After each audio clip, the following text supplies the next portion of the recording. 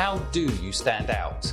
We're going to talk today to Wiz, who is a brand and retail strategist. She's got her own company helping people understand how to build brands, how to understand retail. Look, so how do you stand out? Because it does feel like a large part of this is capturing attention and building brand relationships. It's about really understanding your market, where your market is going, what the gaps are. Generally, most people start a business because they see or they felt a gap. And then it's how that you're communicating it to people, which can be a number of things. What's your business mean? What are the values? What's that initial, I suppose, brand identity is really key because that's going to capture people's attention straight away. But also kind of what's your elevator pitch? What's the one line that demonstrates what your brand does and how it helps solve the problem that they have? Our mission is to help 10 million people start and grow a business for free. We want nothing from you. In Pep Talk, we interview industry-leading experts from around the world who share actionable know-how and life lessons. That's why we're excited to partner with GoDaddy to power up Pep Talk. I've been using GoDaddy for years and would promote them on this podcast even if they didn't sponsor us. You can use their free website builder and start your online business at no cost, and even get help these days with naming your business. For 40% off GoDaddy tools, click the link in the podcast notes below and use the code GDXPepTalk.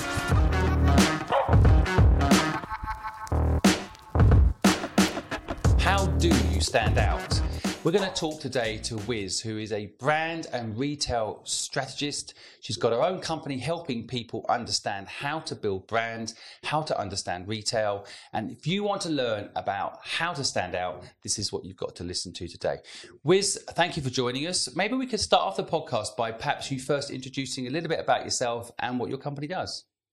Yeah, absolutely. My name is Wiz. I've been in the retail industry for a long time, nearly 20 years. And I started my career at Selfridges, which was amazing. I was there for 12 years. I was head of beauty buying.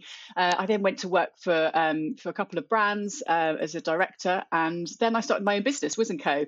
And I work with a variety of brands, from startup brands who are looking to scale to established brands, retailers, and also investors looking to kind of scope out who they should be investing in. Now, we really want to know how to stand out. We're going to come to that in a minute. But before we do, I'm really interested in entrepreneur stories. So how did you end up starting your own business? Well, I got made redundant, which is the best thing that ever happened to me. I like to say it was third time lucky because I'd been through the process a couple of times before at previous companies. So although I think you get knockbacks in life, and I've had quite a few, I think all of them, when you look back on them, can be super powerful in taking that next step in your business. So for me, I just immediately, that afternoon, I came home and started researching what I wanted to do. And it was actually a bit of a relief for me. It was something that I was thinking about moving on, what was next, but I didn't really know. So it gave me a bit of a kickstart. But for me, I really focused on my network, everybody that I suppose I'd met over my previous kind of 15 years in business, and really started just having conversations with people. So meeting people I already knew, going to new events, connecting with people. And I think the more you talk about what you do, what you're good at, where you might want to go, and people give you feedback and you get into a conversation, I think that can be a really powerful way to kind of understand what your sweet spot is, because you have to be focusing on your zone of genius, which is that balance of what you're good at, your experience, but also what you love. I think it's fascinating when I want the listeners to pick up on this point that sometimes bad luck is good luck. So perhaps being made redundant, you wouldn't be where you are today if you hadn't had that, I guess, considered bad luck moment. But equally, I find it really interesting. Why did you not quit earlier? Because I hadn't, the job that I was made redundant from? Yes. Yeah, because I hadn't been there that long, probably 18 months. And I had this feeling that I needed to do 2 years, which was a bit crazy, really. I thought, it wouldn't look good on my CV, and I suppose there was something in me that didn't want to give up, even though it wasn't right, or I didn't want to take a risk of not having another job to go to. But actually, in hindsight, I'd been at Selfridges for 12 years before. It wouldn't have had a huge amount of impact. So on reflection, I could have done. But actually, it did work out better for me that way. So hindsight's great. A lot of listeners will relate to this, I think. We almost create traps for ourselves, a system in our heads that say, oh, well, I need to make my CV look better. Well, frankly, if you quit and start your own business, as you have done and become very successful, then you don't really need a CV anyway. So it's kind of almost like a pointless construct there, which I think a lot of people listening might well also be in. And so it's a really good learning. And but we're really lucky to have you on the podcast today, I know. And so I'm glad they made you redundant, because perhaps we wouldn't. And so I would love to understand a little bit about how you went about building your own personal brand strategy at the beginning. What was your process? It's been quite a journey, actually, and I had a big pivot at the beginning of 2022. 2020. Sorry, it's 2022 now. When COVID hit, basically. So I've kind of had two iterations of my business, really. The first one was, I suppose, discovery and kind of networking with people, meeting people, working on consultancy projects with big businesses such as Dermalogica, Ocado, Next. And I was doing a little bit with independent brand founders. But then again, COVID hit. All of my business that I had doing consultancy, it's not secure. You take that risk. All of that business stopped that I had coming in. So again, I was like ground zero again. So it was a big pivot time for me. So I think that's, I suppose, the key bit that I've learned from as well is actually I had to really promote myself, and I kind of had to look at myself as a brand. I was already in the process of rebranding my business to Wiz & Co, and I hadn't really focused on that at all, and didn't really have a business name or much of an identity other than me. So I created that, and I really put myself out as a thought leader in the digital space through hosting my own webinars, which some of them I had about 4 or 5 people turn up. One of them I had one person turn up less than 2 years ago. I did a trend webinar last week, and I had over 300 signups, which was amazing. So like seeing that growth and that steady, I suppose, persistence and dedication, I was able to build up my profile, which I kind of had in the industry with people I knew, but it was word of mouth, and you're very easily forgotten when you're no longer at Selfridges. So I had to, keep top of mind for people by doing a lot of my own events, talking with other partners on podcasts or their webinars, and being very active on social media. I think, again, it's interesting for people to pick up on some of the insights you brought to the table there. I think that there is, of course, a tendency to build a personal brand and a company brand. And I think having a company brand, I think building a company brand is harder than building a personal brand. A personal brand is obvious who you are. As long as you're authentic and you can be consistent, then it's somehow over time easier. But building a company brand feels a lot harder. But you've kind of mixed the two, haven't you? Yeah, and I think you have to. And I see so many businesses, service-based and product-based, that certainly product-based, that they're hiding behind the product. And that is actually what will make you stand out and unique. Nobody's the same. And there's so many brands out there now that actually that personality that's coming through is really important. But again, it's hard. I hadn't done anything on video until 2 years ago. I look back at my original videos and they're very different to the way they are now. But it's experience, it's building confidence, it's kind of taking it stepping stones, and how you can kind of get through that process. And the other thing that you said that I don't want the audience to miss, which I think is crucial, is if you're selling and you've got a client base, don't stop selling. That client base can turn over, especially in the service business in particular. The clients can cut their budgets, the leadership team can change, the strategy can be different the following year. So when you think you've got all these clients and you've got enough, the biggest mistake I think service businesses make is stop selling at that point. I don't know if you've had that same feeling, but definitely when you're describing, I mean, of course, we call him Colin to avoid the algorithm problem. But when Colin came into our life, then basically that caused everyone to have to pivot. But I think in business, you have to pivot anyway. I mean, I know myself, I built an agency for 15 years. I think every 3 years we had to pivot for one reason or another. Websites weren't as popular, so we had to get more into e-commerce websites, so those sorts of permanent tweaks are part of your life, even if Colin isn't in your life. But have you found that even now, like your way you're doing business over the last 2 years, of course, has changed for everyone, but do you find you're still evolving? Yeah, absolutely. And that's what I love as well. And actually, having been a buyer before, you have to be, I suppose, a trend forecaster. You were always looking what was coming ahead. And so much of that is about consumer behavior. So actually, that's kind of helped me, I suppose, think about, well, what do people want, and what's coming down the line. And I suppose I have quite an instinct for that, which is why I talk about consumer trends quite a lot. Because again, that's where you see these brands suddenly deemed to pop up out of nowhere, and people are like, well, established brands are often, well, where have they come from? They're taking our market share, we don't understand. It's like they've seen a gap in the way people are behaving, or a shift or a change, and they've adapted to that quite quickly. So when that change starts to kind of, I suppose, really starts bubbling and exploding, then they're there, and that's where you kind of see these businesses that suddenly everyone's talking about them. I can just hear my listeners. I know what they're thinking. They're thinking, okay, tell us a trend. Help us see the future. What is that gap? Any insights on that front? What's coming? Yeah, I think that for any type of business, it's all around digital. Like it's either communicating things very quickly, because we're all consuming so much content. Things like TikTok, everything's very, very quick. We're literally flipping and scrolling through everything, which means we don't remember very much. So people have to see your message multiple times, and they have to understand what you do in literally less than a few seconds. So it's having that elevator pitch, really communicating things succinctly. But on the flip side to that, is how can you build, I suppose, more in-depth experiences with customers and clients and build loyalty?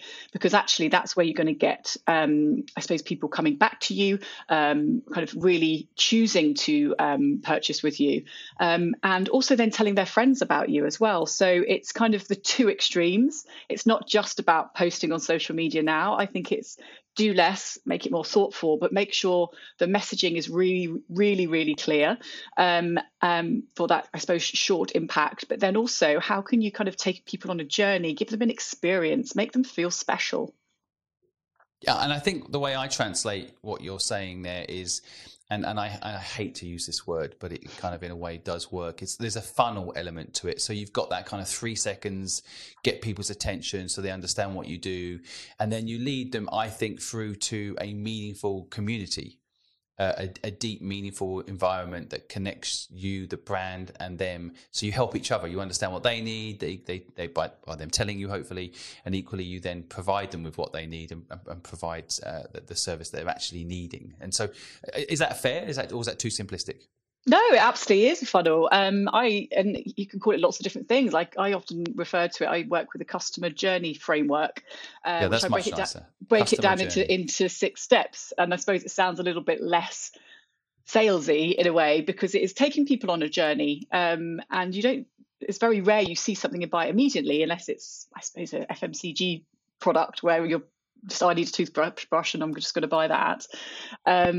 So yeah, it is a journey, and it's about building that awareness, capturing people's interest. But that is just the start. I see so many people just focusing on capturing people's attention and forgetting about that kind of those other 5 steps, which are so valuable. And actually, then you get kind of a repeat into the funnel, because if you've nurtured those people and they love you so much, they're going to tell their friends about you, and that it's those new people are coming directly into the beginning of your customer journey or funnel much more organically. If this podcast is inspiring you to start or grow a business, then I recommend you use Tailor Brands. They are our sponsor for this podcast, and they help you not only craft a brand, but design merchandise and so much more. In the last year, I've used this site for every single one of my businesses. I couldn't recommend them more. And we've even negotiated a 40% off discount code for you. Just use PEP, PEP, when using their website to make your booking. Now, let's get back to the podcast. Let's talk about the sales journey, the 6 steps sales journey. So number 1, capture people's attention. That's how I'm putting it. I don't know if that's the right way to put it. I'd love to hear the other 5. Yeah, so it's capturing their attention, which is that brand awareness thing. But people need to see your message multiple times. There's the marketing rule of 7 I talk about a lot, which actually in the whole digital world can be much higher now. People need to see you a lot of times before they start to recognize you. Then it's building interests. So you've captured their interest. How are you then creating different content or different interests? And I suppose educating people. There's a huge education piece there as well. And then it's kind of how can you kind of lead them to a place where they might be able to purchase from you? How can they find out more? Which is super important, because it's making sure actually you've taken people through that beginning bit of the journey, but how are you getting them there? And are you converting ultimately? So that's that. Also, if you're spending all that energy getting people there, but you're not converting enough, that's a missed opportunity. Then how do you retain them? So you want to get them coming back again. So how can you get them to come back a second time?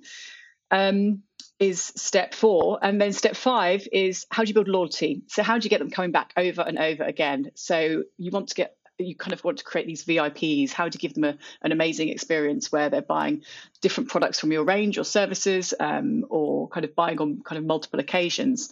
And then the last one, which so many people forget, is how do you create brand advocates? Because this is where the magic happens, because you have those loyal customers and they love you so much. They're having such a great experience with you. They tell all their friends about you. So they're the advocates, they're the ambassadors, and they're telling people about you, which again, it's free PR, it's free marketing. And I see so many people that jump into Facebook ads or Google ads or PR too early because they think I've just got to capture these customers. There's a bit of this is the only thing I know how to do that might work. But actually people have only seen your brand once. So there isn't that trust element there. But we do know that if our friends say, go and buy this, it's amazing, often you don't need to see something 7 times before you do it. You just do it because you trust them. The referral program is still so powerful, and I agree with you, underutilized. And I always tell people when they're looking to start a business, you only need 3 customers. Once you have 3 customers that love you, they will go and promote you if you ask them to. Yeah. You've got to remember to ask them. Yeah, that's key. But, yeah, it's so true. Look, so how do you stand out? Because it does feel like a large part of this is capturing attention and building brand relationships. And so how do you? What is that formula? Is there a magic formula? It's not a cookie cutter approach, but it's about really understanding your market, where your market is going, what the gaps are. Generally, most people start a business because they see or they felt a gap. They've usually tried to do something themselves and struggled with it. But you need to be really sure that is a gap. And then it's how that you're communicating it to people, which can be a number of things. There's what's your business mean? What are the values? What's that initial, I suppose, brand identity is really key, because that's going to capture people's attention straight away. But also kind of what's your elevator pitch? What's a one line that demonstrates what your brand does and how it helps solve the problem that they have. So this is like an emotive connection. And there's a lot of fact-based, I suppose, brands where they say, I'm a natural, sustainable skincare brand. There's a lot of those out there now. And 8 years ago when Drunk Elephant launched, it was amazing and they kind of really nailed the market, but the market's moved on. The market's changed. So how do you create that connection of the problem that you're solving for the customer? So I think that one question, I suppose, if people take anything away, is how do you create the emotion when you deliver what you do? Which is interesting because, you hear sayings like, don't take it personally, business isn't personal, and all those sorts of things. And I think that's total rubbish, because I think it is all about emotion and energy, to your point. And so definitely making an emotional connection to people, a story they can resonate with, for example, right? That can be so powerful as a brand tool. But people don't leverage it enough. To your point, most people just want to say, these cookies are awesome. They might say homemade, which is maybe the beginnings of it, but people think that's all fake anyway. But they don't go into the story of why they're making the cookies, or they don't explain the motion behind what happens to the money that selling those cookies generate, for example. And so, there's really, really good advice there. And for yourself, out of interest, what is your one-liner? Be the brand your customers rave about. I mean, who doesn't want that? But I could say, I'm a brand and retail strategy agency. Oh, yawn. Oh, Not another one. Yeah, not another one. Here we go. No, no, but I hear you. No, and I think that's a very good example.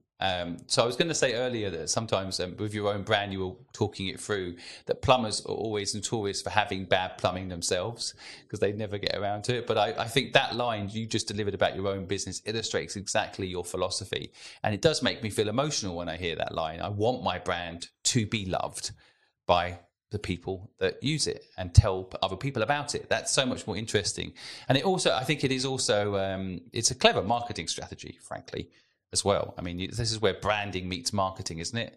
And but sometimes people think that branding is somehow something separate. It's a logo, but it's not really. It's a story, isn't it? Yeah, and it's a story, and it's got to capture people's interest and attention, and my branding is quite bright, but it kind of evokes a bit of movement. I suppose when I briefed a branding designer, I really thought about what I wanted, and I wanted people to be excited by it, by the colors. They're kind of bright, they kind of look like they're merging and moving a bit, kind of a bit of a softness with the copy and the text of the logo, but also bold as well. So it was kind of to reflect my personality in a sense of moving forward and change.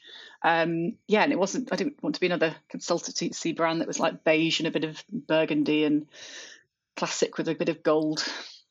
I don't know, being really totally cynical. Makes sense. No, and also we might get sued now with all the companies that do look like that, saying what's wrong with us. But no, I get your point. And standing out in today's day and age, I mean, it's a bit like having a podcast show. Everyone's got a podcast show. You've really got to offer something different to make it worthwhile. And so it's such good advice. On the trend side, I was really interested in that. You mentioned that, there's always these trends and you're doing forecasts on trends. What do you see in the retail section? I mean, there's a lot of talk right now about metaverse and all of that sort of thing. What's your view? Where's it all going? It's always going to be a hybrid of omni-channel, digital and physical retail, and the digital will include the metaverse. It is a kind of a new evolution. I've seen statistics which is saying by 2030, it's going to be 10% of all revenue, which is amazing, but that's 18 years away. So if it's right for your business now, absolutely get on that bandwagon. If you've got the time, capacity, I think if you're in luxury, then get on something early, because a lot of those big luxury brands are very late to the digital table with launching a website, with launching social media. So yes, it can be right for that category, but I think it's understanding your business, where your customers hanging out. So the moment the metaverse is quite a younger demographic, and obviously that demographic will age and they'll get older. So taking people on that journey. But I think we all see the headlines of trends and news, and we can all get kind of very, I suppose, excited about it and sometimes wrapped up in it. It's a bit like seeing that retail's dead. So many people haven't bothered, but actually it's not. It's just evolving quickly. It's changing. The statistics of physical retail have flipped back up to pre-pandemic times. So it's just changing. It's just with different retailers in different areas. So don't always believe the headlines, analyze it, look at it, be objective and think, is this right for my business? Because there's so many avenues of ways you could potentially grow. But I think it's understanding what's right for your business. And that's what I do a lot with clients as well, is trying to navigate those and understand those. And okay, is this right? Or should you be focusing on this? And do you have the capacity? Yeah, and again, I think not listening to the headlines. I agree, and history does repeat itself. I see that retail environments are making a comeback if you can create an experience which ultimately leads to a connection with your community. So that's why Apple have opened up stores. You only need to look at the market leaders to see that there's a combination. If it was just online, they wouldn't have the same relationship with their genius and the brand if they didn't do that. So people are thinking retail, physical retail is dead. That's a mistake, I think. But equally, to overlook the metaverse, I think would be a mistake. Yeah, agreed. It's 10%. Is 10%, and you're the only player, then that will be a big market share. Yeah. But equally, I think it's also a little bit overhyped. But I just see an article about Mark Cuban talking about it reminds him of how he made his billions in the internet era, and don't overlook it. But definitely, I think you're 100% right. It's still it needs to be a mix.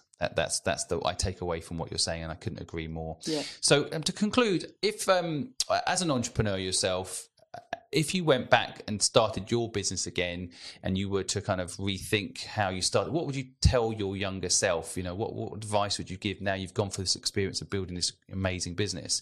Would there be anything you'd change? Oh, probably so much. I would invest in working with coaches and mentors earlier than I did.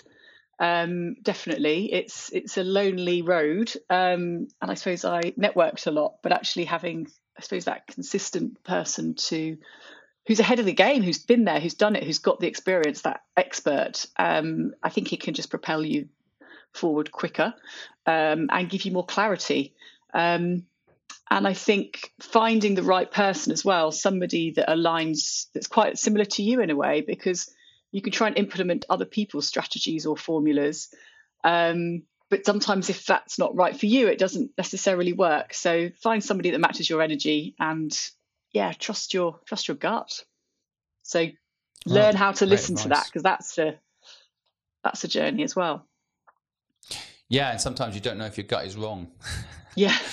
And so it's not your brain, therefore, although your brain is in your gut, but people, that whole concept that is it actually right, or am I just doing what I feel I want to do? So yeah, it's very good advice, and actually a good way to end the podcast, because I think you have been a mentor to people today. That's the whole point of this podcast, that it's not easy to find a mentor, and coaches can be expensive. So getting some help from someone like yourself, by you taking time out of your busy day to share knowledge with us, means a lot. So thank you for doing that. Real pleasure to have you on the podcast. Thank you very much.